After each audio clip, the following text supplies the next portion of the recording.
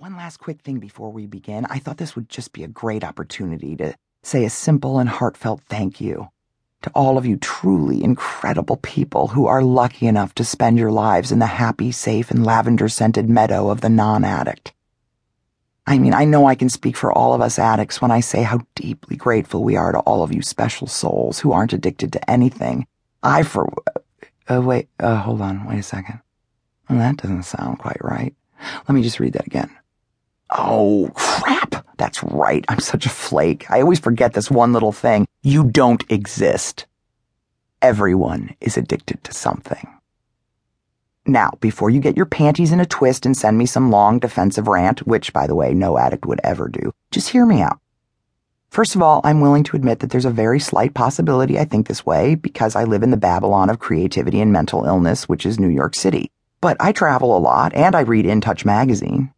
Of course, that's not all the research I've done on the subject. Don't be ridiculous. I've also spent hundreds of hours exhaustively gathering information from my couch while studiously examining wasted hot messes as they implode on one of the hundreds of quality reality shows offered by pretty much every network.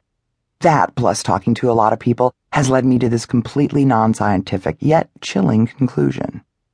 Everyone, absolutely every single post-pubescent person in this great nation is or was addicted to something.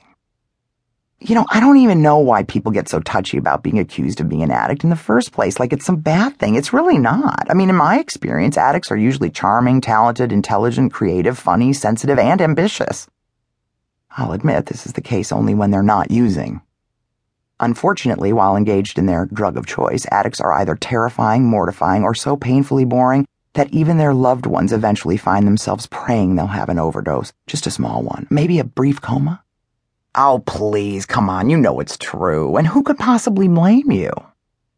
But, dear loved ones, lest you get too excited thinking you've escaped the drug and alcohol curse so far, do keep in mind that addiction comes in many shapes, sizes, and forms. For example, one fine summer day, you might innocently decide to take a golf lesson. You enjoy it immensely. Why? I'm not sure, but then again, fistfuls of Vicodin might not appeal to you. You then begin to look forward to your Saturday morning game. Then, without warning, you decide to quit your dental practice, yank your kids from school, load up a moving van, and move everything, including your furious party pooper wife. All so that you can live directly on a golf course to satisfy your growing need to play golf every single waking minute of every single day. You see, this, my new friend, is when you no longer play golf. Now it plays you. Ring any bells?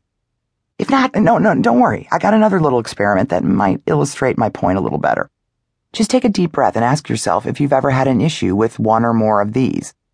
The results can be between the two of us. No one else needs to know. And to start things off on the right foot, I'll cop to having issues with at least 11 of the following at one time or another.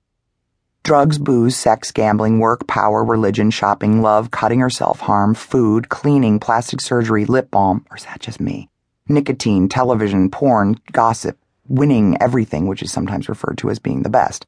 Toxic relationships, sports, playing and or watching, tattoos, home decor, cars, exercise, money, being correct. Adrenaline, collecting animals, obsessively collecting anything, dolls, stamps, Hummel figurines, etc. Being too invested in one's children, with a very special shout out to all you stage mothers, you naughty Munchausen syndrome by proxyites, and of course, you little league rageaholics.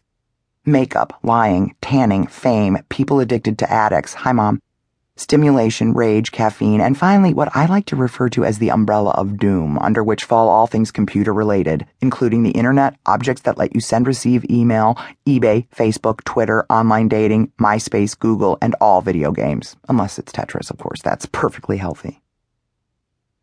Jesus. I don't know about you, but I'm wiped. I hope I didn't skip anything. I'm not too worried, though. I'm sure if I did, all you addicts will let me know immediately. Now, here's where it can get kind of confusing, because what I just listed, they're wonderful. They're fulfilling activities. A few are even necessities. But what morphs them into addictions, and this definition is courtesy of Wikipedia, is, quote, when they become a habit or obsession to the extent that they damage, jeopardize, or shorten one's life, or when ceasing these behaviors causes physical or psychological trauma.